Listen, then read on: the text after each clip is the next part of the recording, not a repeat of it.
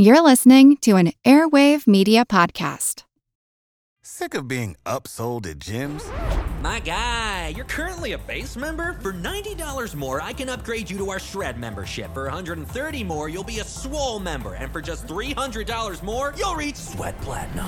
At Planet Fitness, you'll get energy without the upsell. Never pushy, always free fitness training and equipment for every workout. It's fitness that fits your budget.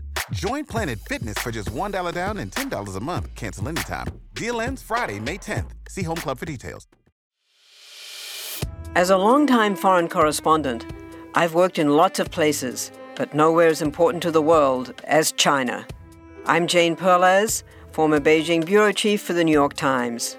Join me on my new podcast, Face Off, U.S. versus China, where I'll take you behind the scenes in the tumultuous U.S.-China relationship. Find Face Off wherever you get your podcasts.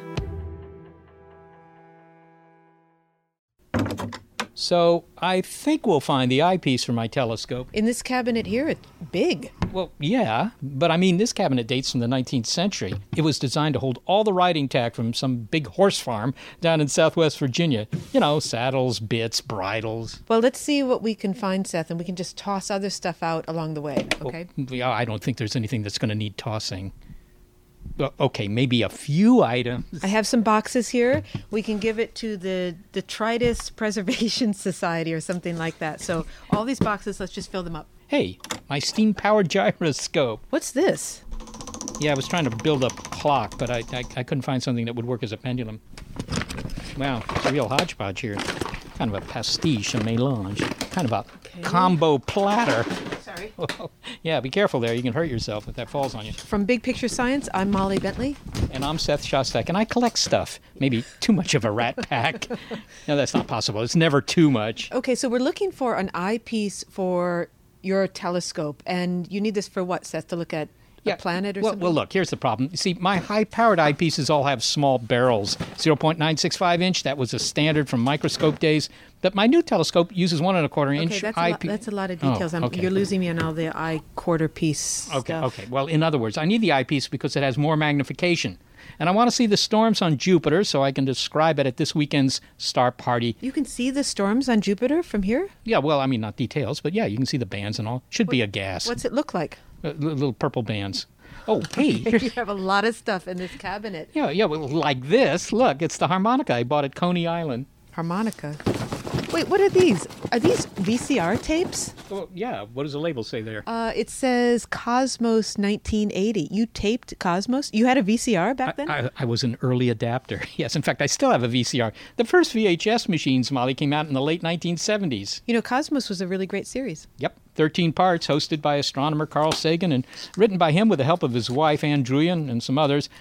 I remember talking to some of the production people about it. It was the single most popular TV series ever about science. Let's see if I can get in here and see these tapes. Well, I didn't watch it. My brother did. He really loved it. I wish I had seen it. This is hard to open. You taped it pretty well. You know, one of my favorite episodes was about the question of who speaks for Earth in case we make contact with extraterrestrials. How would we explain all this to a dispassionate extraterrestrial observer? What account would we give of our stewardship of the planet Earth? We have heard the rationales offered by the superpowers. We know who speaks for the nations, but who speaks for the human species? Who speaks for Earth? Not everybody knows that Sagan was also a passionate environmentalist and would talk about how we misuse Earth's resources. I'm really sorry I missed the series. Yeah, but you can watch the sequel. There's a sequel to Cosmos? Yep. Astrophysicist Neil deGrasse Tyson is making a 13-part sequel to Cosmos, and it's going to air in 2013. That sounds great, although it can't be easy to step into Carl Sagan's shoes. They're huge shoes to fill. Hardly anyone in the science profession did what he did. There's some cultural bias against it. If you're a serious scientist, you shouldn't be talking to the public. There was a lot of criticism when he made his first appearance on The Tonight Show with Johnny Carson. That's not the proper platform for scientists. And so his efforts to bring the frontier of science to the public not only served the curiosity of the public, but it served the scientific community as well. Since then, there are many of us on the landscape that he cleared, yourself included, of course. And so I'm happy to report that what was a one-man show back then, now there's at least a dozen of us who are active on documentaries, on TV. You channel surf, you'll catch one of us talking about the universe, and I think that's great. What that means is the task for the next generation cosmos is a little bit different, because I don't need to teach you textbook science. There was a lot of textbook science in the original Cosmos, but that's not what you remember most. What most people who remember the series remember most is the effort to present science in a way that has meaning to you, that could influence your conduct as a citizen of the nation and of the world, especially of the world. So we're reviewing all those 13 episodes, finding the parts that were most stirring and most compelling, and transferring them into a 21st century version, a 21st century reboot of what Cosmos was in 1980. Now, that's a whole generation ago. Well, this was a 13-part series, I think, the original. And yours will, as It'll also be 13 parts, 13 that's correct. Okay. But we're no less ambitious. Well, it's obviously a lucky number. Is it a sequel in the way that, for example, The Empire Strikes Back was to Star Wars? I mean, is it going to pick up where the big one left off, as it were? Or are you going to sort of redo many of the subjects, but with the modern perspective and what we know that we've learned in the meantime that we didn't know back then? It's a little bit of both, but it's probably best to say that if Cosmos had never been done in 1980, and we were doing it for the first time now, we are exploring the landscape of what the nation and the world needs to hear and understand about how science works, just as that exercise was conducted back when they researched what should go in the original Cosmos. And so we want to make a program that is not simply a sequel to the first, but issues forth from the times in which we are making it, so that it matters to those who is this emergent 21st century audience. If you just redid the original, then you'd get stuck in some older habits or some older editing paces. It wouldn't work. But that's not to say that we're going to ignore the timeless elements of what made the original one work. We're going to see if there are ways to sort of update those or bring them into a 21st century sensibility of graphics and special effects. I cannot resist asking, the phrase billions and billions, although I think Sagan said he had never really said that in the series. It was Johnny Carson who said it. Yeah. Billions and billions. But anyhow, it is now associated with that series. Are you going to come up with your own catchphrase? Of course. We're trying to find a way for me to say trillions and trillions. I was just going to suggest, with all the planets out there are a trillion planets in our galaxy. What I will so find a way to do that. I don't know. We'll see. It's got to fit, of course. But and by the way, I should say that the two of the original three collaborators of that landmark series, obviously minus Carl, are part of this project. So it's Ann Druyan and Steve Soder. And we have a very talented business partner in this, Mitch Canold. And so the four of us are sort of birthing this now in collaboration with the efforts and investments from Fox. And that raised more than a few eyebrows when we made that announcement. And I had heard people saying, Fox, they don't know anything about science. And then I said to them, that's why it's on Fox. So that's the audience you want to reach, are those who never really thought to think about science. And Fox doesn't have much experience making documentaries, but we do. And so the freedom to do what is necessary to capture a 21st century audience the way the original Cosmos captured its audience, that's the freedoms we needed and got. Well, when you think of Carl Sagan hosting Cosmos, are there any scenes or episodes that particularly stick in your mind as, I still remember when he was, talking about the library at Alexandria, or something that really stuck with you? Yeah, I think that two things. You had to love that evolution sequence, which is a single line drawing with some, I think it was a Bach fugue playing in the background as it went from a single-celled organism up to modern mammals. And it was simple, it was clear, it was direct, and we're going to find a way to capture that, but with the modern sense of the complexity and the interest that the tree of life has given modern-day biologists. And there's also, you can't forget the cosmic calendar, where the Big Bang begins on January 1st, and modern day is December 31st. And you get to see the relative duration of many episodes in the history of the world.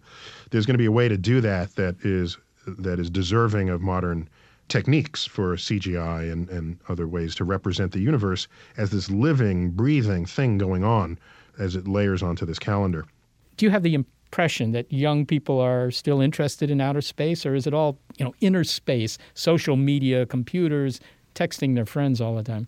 Well, of course, the task, my task, I think, as a scientist and as an educator, is to try to exploit the texting, the Facebook, the Twitter streams, try to exploit those media in a way that can serve the growth of science literacy of the nation. So I have a Twitter stream where I don't tweet what I'm having for breakfast or even where I am, not normally, but what I do tweet are cosmic tidbits, cosmic, the meanderings of my brain as I think about the cosmos throughout the day. And it's developed a following that is, I think, hungry for more and more of this. And I think it's possible for someone to have a scientific curiosity awakened within them. You just have to know how to wake them up. They can either be groggy or say, hey, a new day is here with new things for me to learn. And so if I can plug my Twitter handle, it's just at Neil Tyson, NeilTyson. And so I'm happy to have more if you're interested in just random stuff about the universe. And finally, Neil, when can we expect to see this hitting the glowing phosphors on my TV set? Are they phosphors? You must not have a plasma TV. My television was actually requisitioned by the Smithsonian. So you still watch the tube. That's it really is a tube, yes. It's like, what's a tube, So YouTube is quite retro in its name in that regard. I always thought that the magazine Wired should change their name to Unwired. No one wants to be wired anymore. No. So we're working on it now. We're scripting it, and we go into production in a few months. So likely, we don't have an exact date yet, but certainly in 2013. So it's still a little while, but we all have a lot of anticipation for it. That's a pretty aggressive production schedule. Yes, it is. It is, and it's going to be heavy. Neil Tyson, thanks very much for talking with me. Thanks for having me back on. I look forward to it again. Johannes Kepler wrote, "We do not ask for what useful purpose the birds do sing, for song is their pleasure, since they were created for singing. Similarly, we ought not to ask why the human mind troubles to fathom the secrets of the heavens. The diversity of the phenomena of nature is so great, and the treasures hidden in the heavens so rich, precisely in order that the human mind shall never be lacking in fresh nourishment."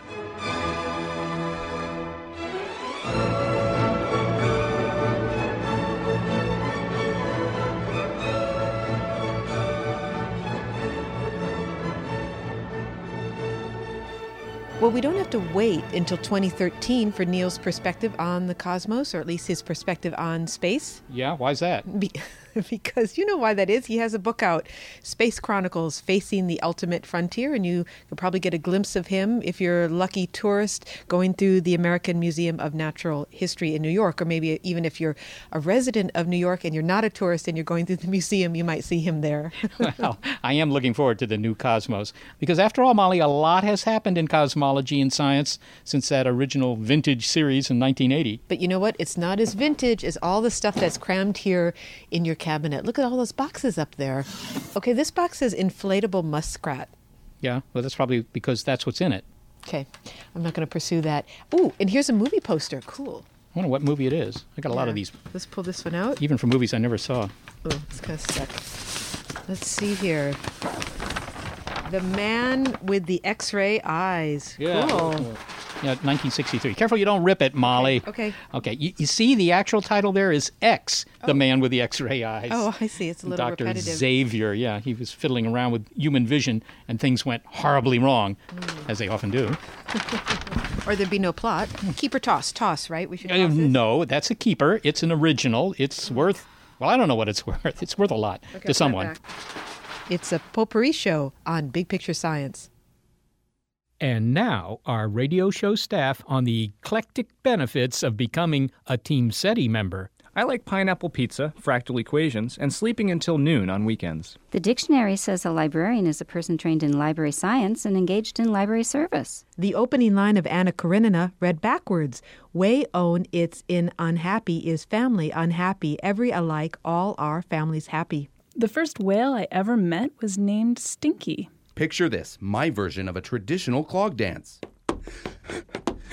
You heard it here. Joining Team SETI is easy to do at SETI.org, and when you do, you support researchers who are, as we speak, investigating fundamental questions about the nature of our cosmos.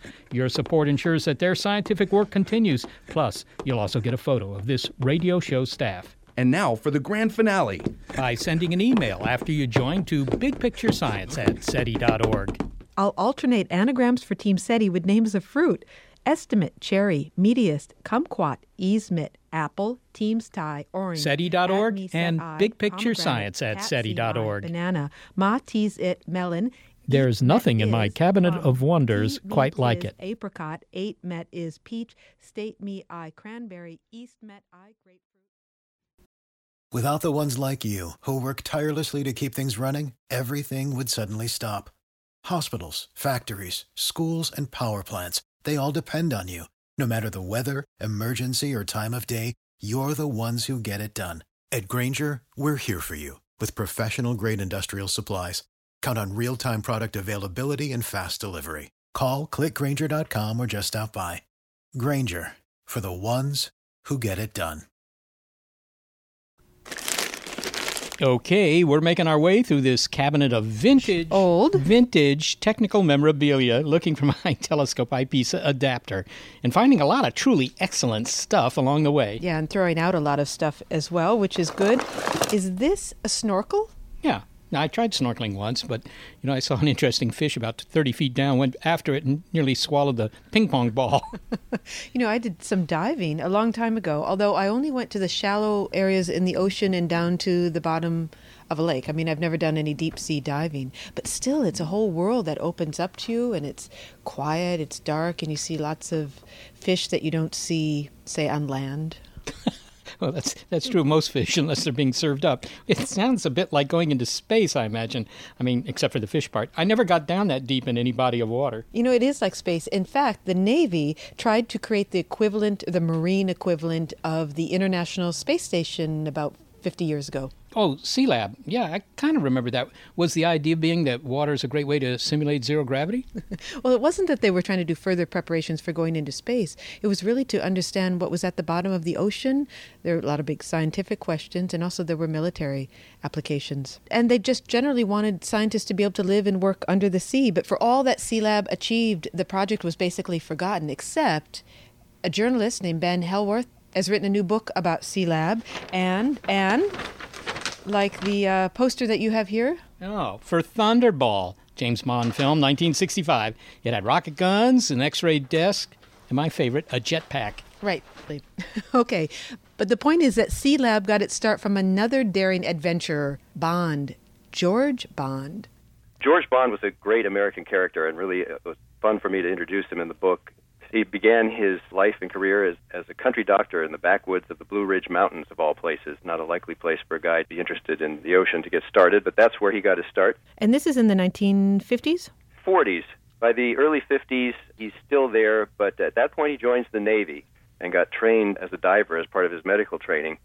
Diving was sort of trapped in its 19th century origins, and what that meant was that you couldn't dive very deep and you couldn't stay very long. And this is what was fascinating to Dr. Bond as a scientist and as a kind of adventuresome fellow, which is, well, why can't we stay very long? And as a matter of fact, if we could, wouldn't it be great? We could set up bases on the seafloor and use them to pursue scientific missions or military purposes or industrial purposes. If only we could get there. Now, at this time, how far had anyone ever dove, and how long were they able to stay underwater? What were the limits? There's a little variation in that, but let's say around 100 or 150 feet would be even for a Navy diver, sort of a typically deep dive. There were a number of extreme cases where people were pushing those limits to several hundred feet, and not always with good results. But the duration is a very important part of that calculus, is even when somebody did successfully, let's say, dive to 300, 400, 500 feet, they had to come back within minutes of having reached their depth. That was the norm of the time. It was not believed that you could stay any longer, or it would take you so long to decompress on the way back that you'd probably just freeze or starve in the process. Were people using scuba equipment? I mean, had scuba been invented at this point? Yes, scuba had been invented at this point, but actually to make these very deep dives, scuba wouldn't work. So you had to use even the old style kind of hard hat gear, as it's called, the sort of iconic canvas suit and bulbous helmet of the diver that we might recognize from old movies. So scuba, while it freed up divers to swim and be less burdened by gear than the old-style equipment, it didn't solve the problem of diving deeper or staying longer. Now, was George Bond, who was the father of Sea-Lab, did he do any of the dives himself, or did he leave that to some of his volunteers? One thing people loved about Dr. Bond was that they knew that he wouldn't ask them to do anything he wouldn't do himself. And he proved that on a number of occasions, including my book, a rather daring trial escape from a submarine from a deeper depth than anybody had ever done before. There was a daring escape from a submarine? What happened?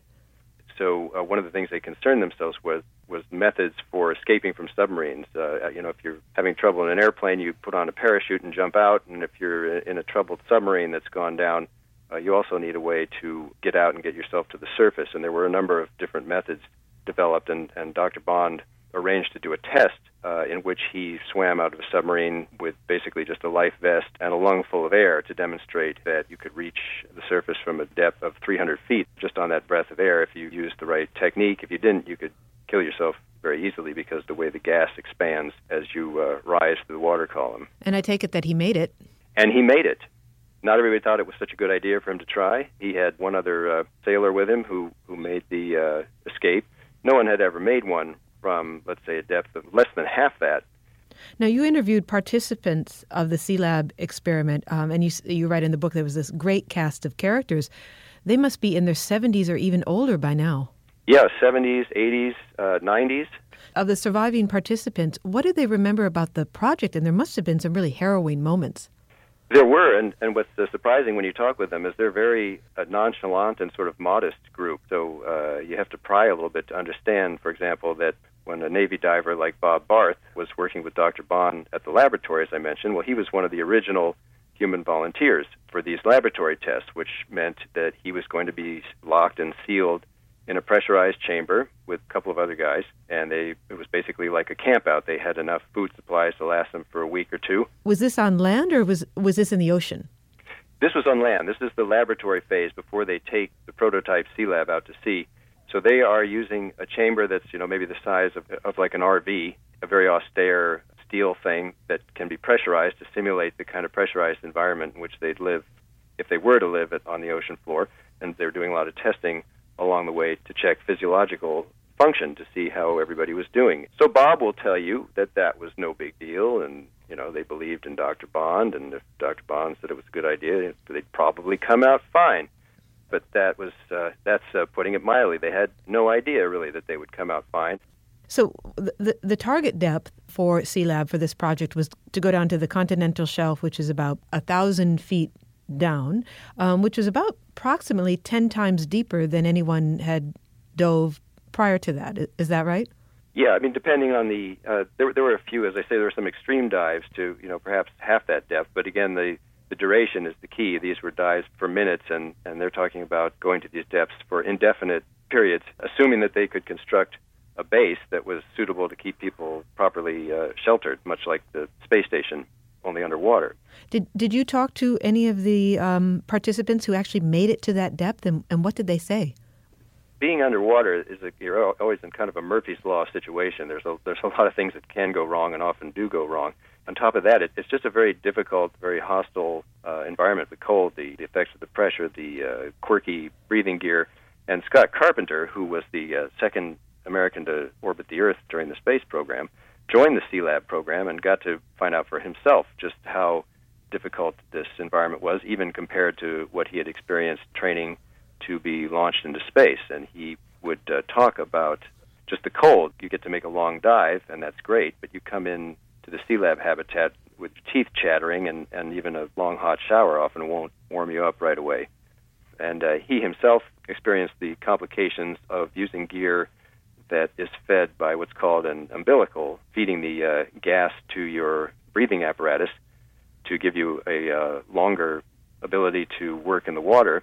But that also means you're sort of dragging around the equivalent of a garden hose, and that garden hose has a tendency to get sometimes snag on things or get kinked. And in one instance, Carpenter was out working, maybe only 50 feet or so away from the entrance to Sea-Lab, and his gear just felt like he was sucking on a rock. He couldn't get any gas out of it. So imagine the sensation of being unable to breathe and on the bottom of the ocean in in dark conditions, and all there was for him to do was to swim like mad back to the entry hatch of Sealab. But he really persevered. He ended up staying underwater for, 30 days? That's right. Scott Carpenter's mission, one of them was to really push the duration limits, and he stayed twice as long as most of the people involved with the project. What were the great technical breakthroughs of the project that led to advances down the line after Sealab was no longer? What was really the pioneering of what's known today as saturation diving. Saturation refers to the process of allowing your body to become saturated with the gases that you're breathing. And what they were discovering was that with saturation diving and allowing for complete absorption by a body with the gases it's breathing, that while decompression would still be required, it could be postponed indefinitely. That was huge because all of a sudden divers were free to do day-long shifts on the ocean floor that in a way that had never been possible. So it sounds like, Ben, that Sealab actually accomplished quite a lot, and yet the premise of your book is that this was America's forgotten quest to live and work on the ocean floor. So at some point it was abandoned. What happened? It was a very low-budget operation, so there was less money going to it, and so where there's less money, there's less attention. And also the space race was in full force, and that's really where everybody's attention was focused.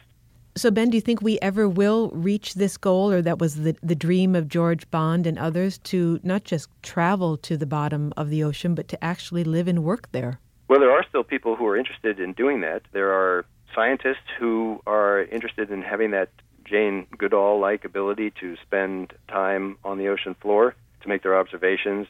There are underwater archaeologists who would love to have the luxury of time that a habitat or a sea dwelling would give them to excavate and work on their projects. So the interest is still out there. Ben Hellwarth, thank you very much for speaking with us. Well, thank you. It was a pleasure to talk about Sealab.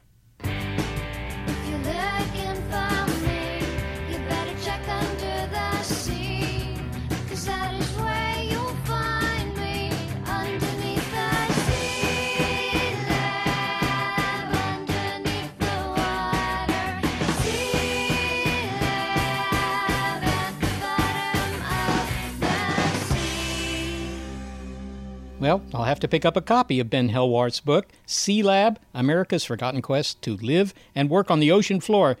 And let's not forget our quest here to find my telescope eyepiece adapter. I'm looking for it because you scientists need your gear after all. Yeah. Maybe it's in this box. Oh. You know, I'm a little worried, though, Molly, whether the world will continue to need scientists. Hod Lipson, a roboticist at Cornell University, has developed a computer program called Eureka, spelled E-U-R-E-Q-A, that turns data into equations that might give new scientific insight. So I'm a little worried. I mean, could this be the first software scientist? Well, some aspects of science and discovery could be replaced by computers, and I think that what is happening now is some of the more mundane tasks have already been replaced, the data collection and data storage. What we're seeing now is that some of the more advanced modeling aspects are beginning to be replaced. Advanced modeling aspects. Tell me how that works. You give a computer program a whole bunch of data, and it comes back with a theory or equations. What does it do? What you see as a user is that you do give the machine some data recorded from a bunch of experiments that you've done, and the machine will think about that data for minutes, hours, or days, depending on the complexity of the phenomenon, and will come back with a handful of equations that describe the data. Now, these could be fairly simple equations that describe most of the complexity, or they can be complex equations that describe the data very accurately. And at the end of the day, you have to look at these equations and make sense of it and say, okay, out of this handful of equations, this is a really interesting model of what is going on, and I'm going to use that as a model going forward. Well, can you give me a concrete example of how you've used this? One of the more well-known examples of how this program works is this double pendulum. So that's a double pendulum is a pendulum hanging off of another pendulum. And it's a classic instrument used to demonstrate chaotic systems that are very difficult to predict and have very complex behavior. And so we allowed the machine to look at the trajectories recorded from a double pendulum, and in about a day, it came up with a bunch of equations. And so we looked at those equations And it turns out that one of them is the equation of conservation of energy. There was also a conservation of momentum. There was also F equals ma, Newton's law of motion. And so there was, in this relatively small set of equations, there was everything you could ask, everything you wanted to know about the pendulum was right there. Well, now, you call this software program Eureka. I kind of wonder, Hod, if Eureka had been around at the beginning of the 17th century, would it have been able to do what Isaac Newton did without standing on the shoulders of any giants? So not quite. At the end of the day, what this machine does is look at data and produces a set of equations. But what Newton did that was profound was not just produce these equations, but he also selected the variables to look at. So he thought, okay, let's look at velocity, acceleration, those kinds of things. And he also came up with a calculus that allow you to think about such things. And he also gave meaning to that equation. And so these are all things that the machine right now does not do. Could you describe, Hod, in simple terms that even my wetware brain could understand, how Eureka works? Well, I'll try to give an idea. It starts by producing thousands of random equations. They are completely random, just numbers and variables and operators all jumbled together. And then it tests all these equations and see how well they match up against the data. Now, all of the equations are wrong, but some of them are just a little bit less wrong than others. And so it keeps those less wrong equations and produces copies of them with slight variations. And then it throws them back and evaluates these variations. And again, some of them will be a bit less wrong than their parents. And it will repeat doing that for millions of generations. It tests about 10 million equations per second, so it can go through quite a few. And within a short while, you get these interesting equations that match up with the data. This sounds very Darwinian, I must say. I think for many people it's surprising that this random process produces anything coherent at all. But it works, and it produces pretty interesting things. What about feeding Eureka a lot of horse race data, or maybe stock prices? Couldn't it help you get rich? Absolutely. So right now there's about 30,000 users of this software, and I'd say half of them are using it to try to predict the stock market. And it's not something that we were able to do, and we tried. Of course, like I said, this machine is not a magic tool. You still have to think about what data to feed in. And I think that what makes successful finance applications are the people that can feed in the right kind of data. If you just put in raw stock market data, that's probably, you're not going to find any pattern in that per se. But I'd say the other half of those thousands of users have been using it to do all kinds of science. Well, finally, then, Hod, I have to ask, maybe I should consider getting another job. I mean, it sounds like being a research scientist is an occupation that our little silicon buddies will be taking over in the next couple of dozen years. I think what will happen is the bar will be raised. So to look at a phenomenon and produce a mathematical model of it will no longer count as a big discovery. Okay, that a machine can do that. But that will raise the bar for all the scientists. It will mean that now, if you have a phenomenon, you have to come up with a new meaning to these models and in a way that produces new knowledge. So it will allow us to explore farther and deeper, but it will also raise the bar to what is considered a breakthrough or a deep insight. It will no longer be enough to just produce a model based on data, and many people right now do that and consider that science. Well, Hod Lipson, thank you so much for talking with me. Thank you. It's a pleasure. Okay, so according to roboticist Hod Lipson from Cornell, you might one day be replaced, Seth. Yeah, you sound like my high school girlfriend. Coming up, more scientific discoveries as we comb through this cabinet of wonders on Big Picture Science.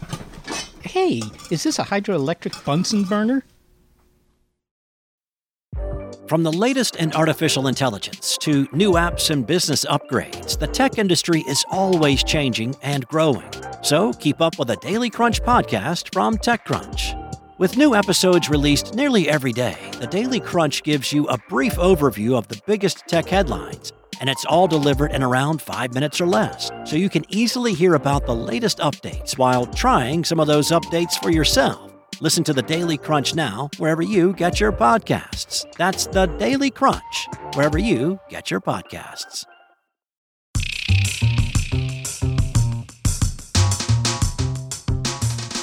Okay, can you hand me that stepladder? Let's see what's on these upper shelves. Yes. We've gone through the bottom few. Okay, and we have quite a haul of stuff, vintage scientific memorabilia to give to, I don't know, the Smithsonian's cold storage facility or something. Yeah. Well, I still haven't found my eyepiece adapter. It's Seth's Cabinet of Wonders on big picture science. And what's in... Gosh, almost fell off the stepladder. I would have fallen 1 foot to the ground. What's in this box here, Seth? Oh, where? Oh, that one? Oh, well, that's my science fiction paperback collection. This is it? I'd think you'd have more than 24 science fiction books. Well, those are just the ones that feature relativistic time dilation in the storyline. Oh, who knew? Well, apparently a lot of science fiction writers. I mean, there are a lot of futuristic scenarios that first appeared in sci-fi and then actually came to pass. Yeah, like what? Well, I mean, artificial intelligence. I mean, even 70 years ago, Isaac Asimov was talking about intelligent robots and how they should play nice with humans. Of course, there was HAL, the computer in Arthur C. Clarke's 2001 story. Hey, look, here's a copy of author Robert J. Sawyer's book, Flash Forward. He's great. Arthur C. Clarke gave us this vision of HAL 9000 in the movie 2001. And today, with our iPhones having Siri who will talk to us and answer our questions for us, we perhaps don't give enough credit to how visionary HAL was. HAL did natural language processing. HAL did human speech recognition, but also human speech generation. HAL could recognize faces, including in one scene in the movie, he recognizes charcoal sketches of people's faces. HAL defeated Frank Poole, one of the astronauts, at a game of chess way before Garry Kasparov was defeated by Deep Blue. In fact, there was a wonderful book that came out in 1997, which is the actual birthday of HAL in the novel, 12th of January 1997, from MIT Press called HAL's Legacy, that defines how for the 30 years after 2001, the entire AI movement was pretty much driven by people trying to make HAL a reality. And it ended up being fact following fiction, fiction setting the template. Well, you have to say that Arthur C. Clarke was no slouch when it came to the real science either. I believe that he actually, in the 1940s, sort of sketched out how you could build and launch artificial satellites, which are, of course, very commonplace today. And he really was one of the first ones to work this out. Well, what was really significant is he worked out the notion of a geostationary orbit, a geosynchronous orbit, so that if you put a satellite 23,500 miles above the equator, it stays stationary over the same spot. And as he pointed out, if you have 3 such satellites deployed in the plane of the equator, you will have an ability to bounce communication signals around the entire planet. The paper, which was called Extraterrestrial Relays, appeared, I think it was 1948, but it was certainly the 1940s, in a journal called Wireless World. And it was the seminal paper that gave birth to the notion. In fact, Clarke, he passed away a few years ago, but he had a T-shirt that said, "I invented the communications satellite, and all I got was this lousy T-shirt." Yeah, I was going to say, I mean, these guys who were successful in predicting the future, I mean, did they get anything out of it except bragging rights at parties? Pretty much that's it. Science fiction is, in fact, an altruistic endeavor. We put notions out there. We're not in the business of patenting. We look aghast when an Apple or a Microsoft or a Research in Motion contends that they have some patent on some, bit of business and nobody else can pursue that. We're in the business of throwing out ideas and watching with glee as they're turned into actuality. Is there a tendency, as a consequence of this, to make technologies in your novel that are just beyond where we are today, on the assumption that these are more easily visualized by the public? I mean, instead of having, a galactic-wide empire in your story, you have something that allows us to get to the outer solar system a little quicker so we can colonize it. Yes, exactly. In 1965, Arthur C. Clarke coined something called Clarke's Law, which is that any sufficiently advanced technology is indistinguishable from magic. Well, as soon as you have magical technologies like warp drive or time travel or what have you, you no longer really are writing science fiction. You're writing a species of fantasy. And that may have its validity, but it isn't part of the discourse of here we are now, where do we want to be in the future? So most of my colleagues like to do what my friend Gregory Benford, a great science fiction writer, calls playing with the net up. We play by the rules of physics. We pay rigorous attention to what's happening right now in science and technology, and we extrapolate not so far down the road that it becomes fantasy, anybody's guess, but a few steps down the road where it's a reasonable possibility of where we may be headed. Would you say, Rob, that these science fiction writers that do this are really predicting the future, or are they just being imaginative and kind of luck out and are as surprised when these things come true as everybody else? You know what? Yesterday, myself, Ben Bova, Jack McDevitt, a couple of other science fiction writers were in conference call with the NASA Advanced Concepts Project Office, trying to brainstorm future NASA activities. We're taken very seriously, those of us who are good at our craft and rigorous in what we do. But our job is not to predict the future. It is to throw out all of the reasonably plausible futures and let humanity choose, based on the scenarios perhaps that we've articulated, which one they want to make a reality. So, nobody says that George Orwell's 1984 was a disaster because television sets that beam propaganda into our homes all day long with no off switches were not pervasive in 1984, the actual calendar year 1984. He saved us from that. It was a plausible future that we chose not to make a reality.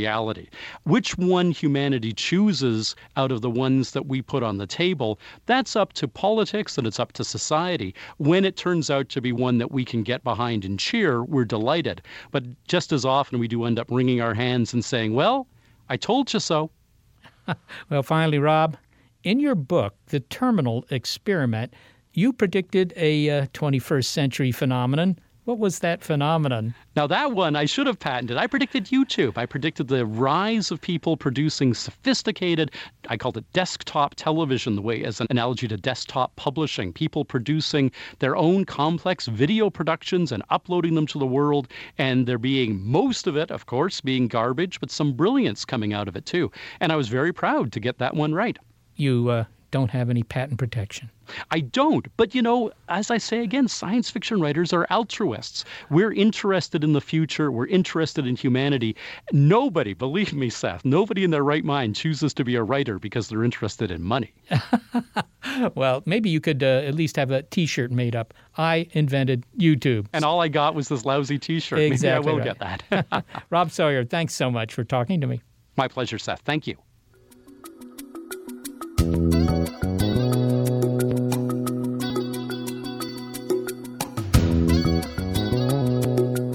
Robert J. Sawyer, award-winning science fiction writer. We are definitely not throwing out your books. We're putting them right back here in the cabinet. There you go. Okay, Seth, we have one more shelf here to go.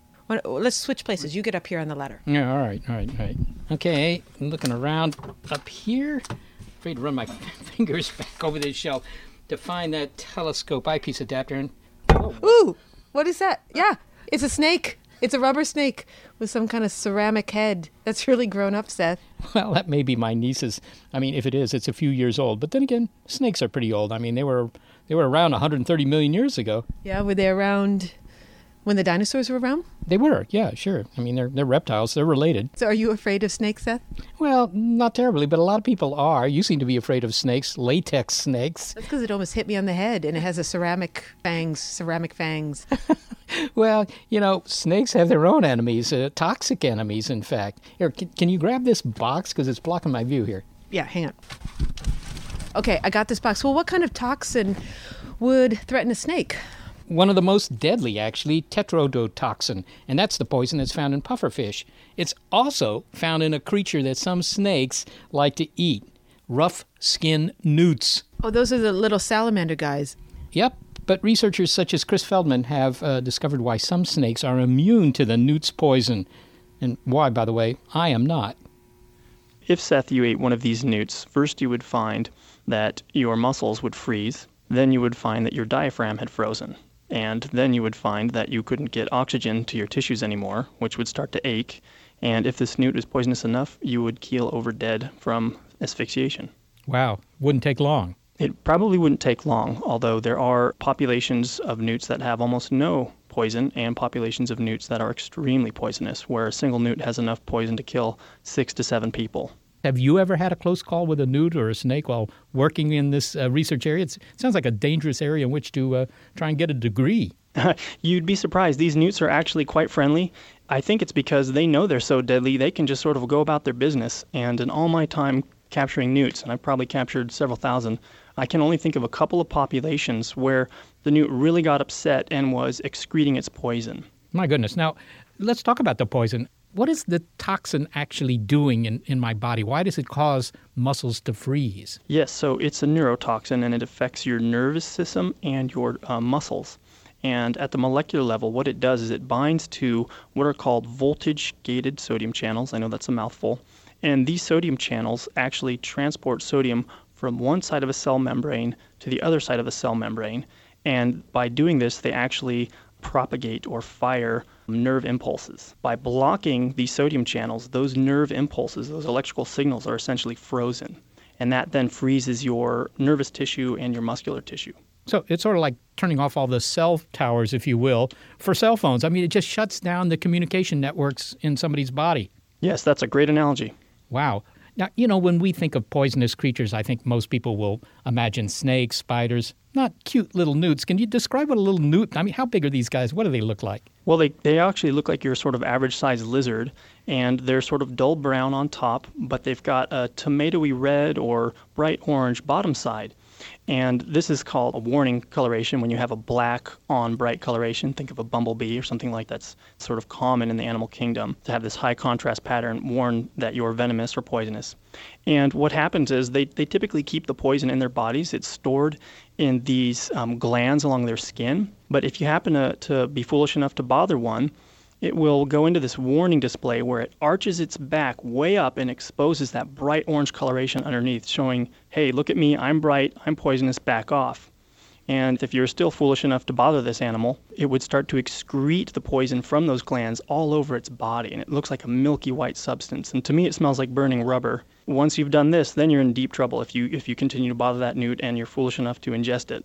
From your description, I guess I know enough not to bite into one, but apparently garter snakes eat them regularly. Why is it that the garter snakes don't expire? Yes, this is really fun research. The garter snakes appear to have evolved resistance to this toxin by simply modifying those voltage-gated sodium channels that I mentioned, which are the targets of the poison, of tetrodotoxin. So they have some sort of defense mechanism in their bodies. I mean, they've evolved this. This isn't something they have to learn or have to eat something special to have this defense? That's right. So it's an actual genetic modification to the protein that the poison attacks. But they actually also are able to detect how poisonous a newt is, and they can sort of modify their behaviors depending on how, shall we say, hot or cold a newt is. So we have good evidence from lab studies that show that if a newt is really poisonous and a snake tastes that newt, that snake might back off and not eat that newt. That sounds like good news for the most poisonous newts. Exactly. But why is it that not all newts are so poisonous that they never get eaten? Well, we actually don't know the answer to that question. And what we guess is that the poison is kind of costly to produce. And the reason that we think this makes sense is that in areas where the garter snakes don't exist, the newts are not very toxic at all. So, for example, if you start going into Alaska, where the garter snakes no longer live, that's outside of their distribution, the newts still live there, but they have almost no tetrodotoxin. So, in other words, there's kind of an arms race between the garter snakes and the newts, right? I mean, yes. Seth, you hit the nail on the head. In fact, we call this an arms race. The question that strikes me here as being a little bit perplexing is how the garter snakes developed any sort of defense in the first place. You would think the first garter snake comes along, he has no defense against, this toxin. Right. He eats a newt and he's out of the gene pool. Yes. So, I mean, when did this happen? How did it happen? And how long did it take to happen? Boy, those are tough questions to answer, and we actually want to get to those questions, but at the moment we just don't know when did this happen and how did they enter the arms race. So we have guesses. And one guess is that they were forced into the arms race. It turns out that these garter snakes, when they tongue flick or they taste an amphibian, they have an innate response to attack that amphibian. And so probably what happened was there were some newts millions of years ago, and garter snakes started eating those newts. and they weren't very toxic, and so the newts started upping the production of tetrodotoxin, and the garter snakes responded. It seems weird, why didn't they just ignore the newt? But as far as we can tell, it's almost impossible for a snake to differentiate a newt from a frog from any old other salamander. I'm almost afraid to ask this question, Chris, but how do you find out just how toxic these newts are? So what we can do is we can get a newt back into the laboratory, and we take a simple skin biopsy of that newt, and we grind up the tissue, and from that we can pull out the poisons, and then we can simply measure using simple chemical procedures how much poison is in that newt's skin, and from that we can calculate out how big the newt was and how much poison overall is in that newt. Well, finally, Chris, how did you get interested in this particular line of study? I mean, it's not that you were having newt sandwiches as a kid. Where did your interest in this come from? Well, I actually was interested in snakes ever since about the 5th grade, when a friend of mine actually bought a garter snake as a pet and showed it to me, and I was just absolutely transfixed by the beauty and sort of mystery of this elegant animal moving without limbs. I thought it was just so fascinating. But then later on, I was actually in the Sierra Nevada mountains, and I actually saw a garter snake eating a newt. And I thought, what is this snake doing? He's going to die. And I captured both the snake and the newt, and they both survived the encounter. I decided to bring these organisms back into the laboratory to figure out how did this snake survive this encounter, and how toxic are these newts. Chris Feldman, thanks so much for being with us today. Thank you, Seth. Well, while biologist Chris Feldman studies snakes and newts at the University of Nevada in Reno, we are studying the contents of Seth's cabinet and remained amazed anew. A newt. Yes, a newt by all that it contains. Everything, it seems, except my telescope eyepiece adapter. But wait. Here it is. I found it. It's right behind these worm gears and under the used clarinet reeds. What are worm gears? Well, don't you ever wonder how worms can move around? I thought they had automatics. Still need gears. Anyhow, at the Star Party Saturday night, I'll be able to show views of Jupiter to the 4 people who come up to my telescope with their 3-month-old infants trying to look at Jupiter. It was well worth the effort then, Seth. I'm really glad we found your eyepiece adapter. And now I've got to think about what I'm going to put into this cabinet.